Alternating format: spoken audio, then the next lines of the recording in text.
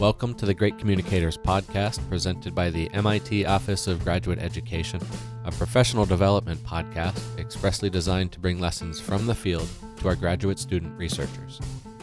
My name is Adam Greenfield, and in this episode, we'll hear from a language creator, his cat, and both how and why language can be used to communicate effectively with an audience. Now, when I tell people I'm a podcast producer, sometimes they look at me weird and ask, "What's a podcast?" And every time I stumble over my words, as if I've never been asked that question before. And the question itself, though, feels weird to me. I've spent years making and listening to podcasts, so to me, talking to people who aren't familiar with it can be a challenge. But I have to. It's my job. So now what? What can I do or say to make sure I don't lose my audience? And that's where this episode's guest will help. My name is David Peterson, and I'm a professional language creator and author.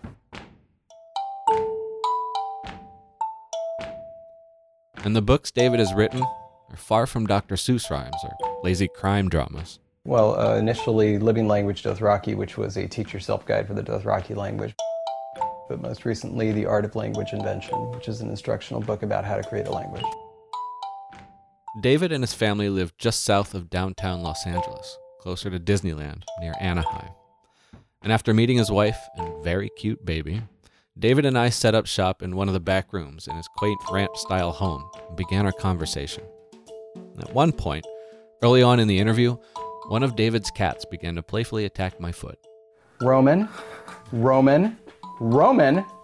And of course, as much as we try to point out how much their actions can sometimes displease us, Roman, this behavior is not acceptable.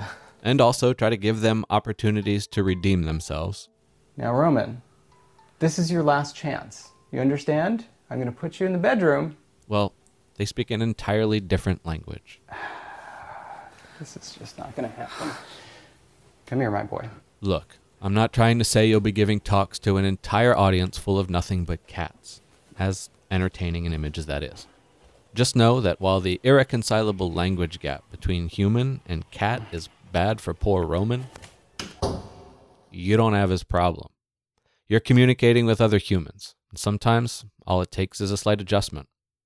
But first, you have to catch that you're off. A great example comes from an interview I saw with an actress from the television show Game of Thrones.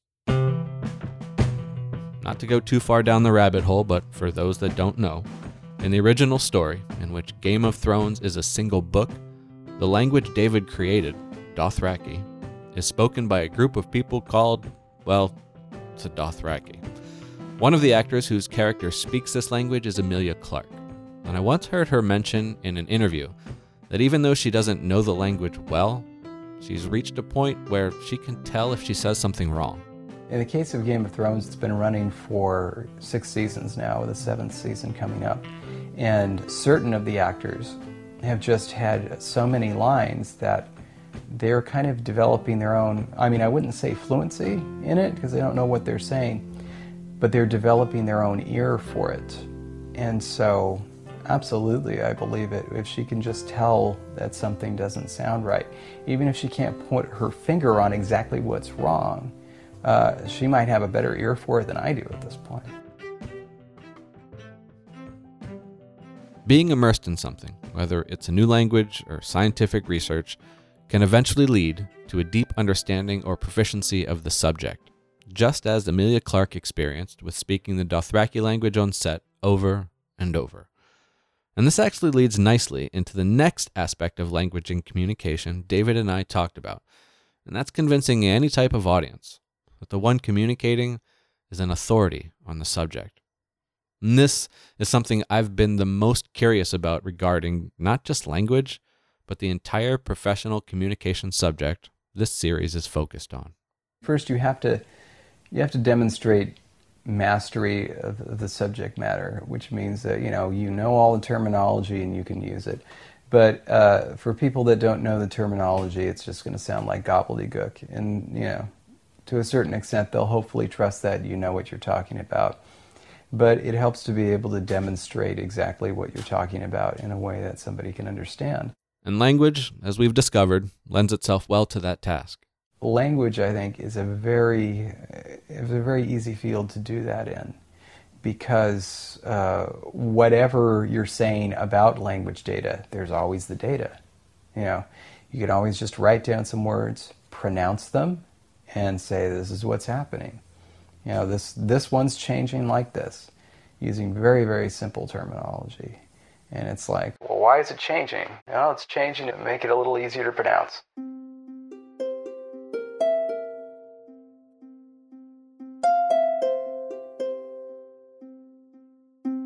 But during all this, you don't want to underestimate an audience's capacity to understand something. Again, you won't be talking to a room full of cats. I give talks on language creation all the time. And most of the time the audience has absolutely no background in linguistics. I found that, and actually I just knew this from being, an audience member. Audiences know when you're dumbing things down, and they don't appreciate it. So the goal is to not dumb things down, but to recognize the areas where things are going to be complex. And that means both when new terminology has come up and when the concept itself is complicated.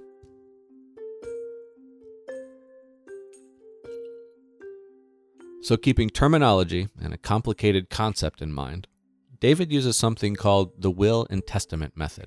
So in other words, like with the reason we say will and testament is one has a background in English, one has a background in French. And during the days of Norman French, you needed to use both so that everybody would understand what you were talking about, even though they meant the same thing. So that's why we say will and testament.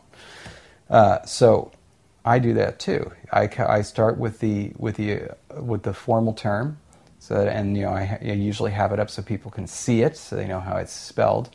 But then immediately say what it is in a simpler way and keep referring to it until you can gauge that everybody knows what you're talking about. But then the best thing is to follow up immediately with a concrete example.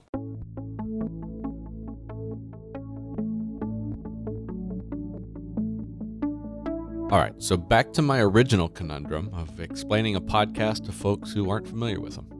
If I follow David Peterson's advice, I want to make sure I'm not being overly simplistic and underestimating an audience's ability to understand something.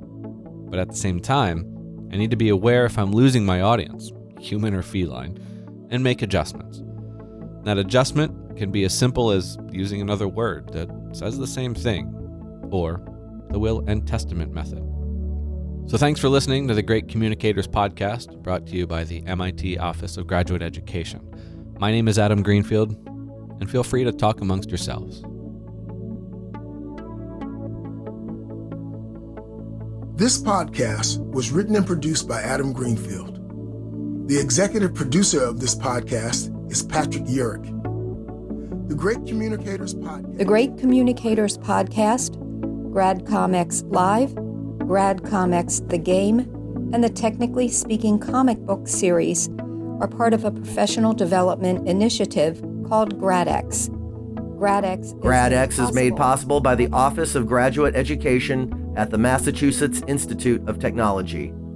To find out more about GradX, as well as get access to other episodes of the Great Communicators Podcast, go to gradx.mit.edu.